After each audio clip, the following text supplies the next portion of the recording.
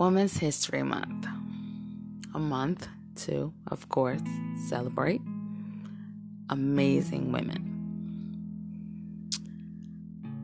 I can remember when I was in first grade, never even having my eyes or my sights set on going into education at all. I wanted to either be a lawyer like Claire Huxtable or a librarian, because I'd walked into the Brooklyn Public Library that my mom would take us to at least twice a week, and I was fascinated by all of the books, and I was just like, oh my goodness, this would be the best job ever, surrounded by books that I could read, and just heaven. But I had a teacher that I will never forget, who was like my other mom. She was my mom when I was at school. And I think every child needs that. Every child needs to feel like they have someone when they go to school that they can go to be that person for them, that support, that shoulder to lean on, that person that they can cry tears with, their confidant, just that person that makes them feel safe. And her name was Miss Daniels, and I loved her to death. And she would push us. First grade now.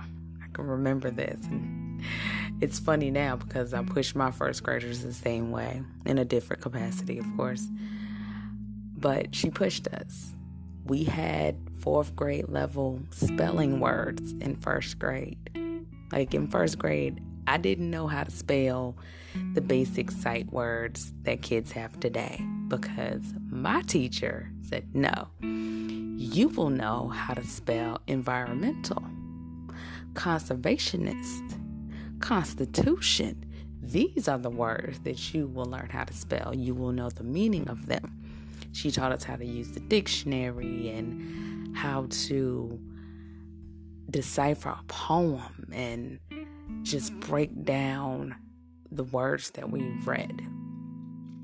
And she is just one of the people I have to recognize, because deep in the recesses of my mind and heart, I knew that if I ever decided to become a teacher, I wanted to be like her.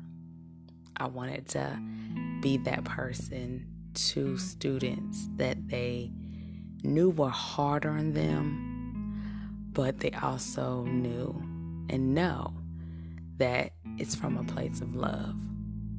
I'm a media specialist at an elementary school, and I work from a place of love because of Miss Daniels and what she taught me being my first grade teacher. Even though I'm hard and I'm stern on my kids, I see their potential. I see their light every single day.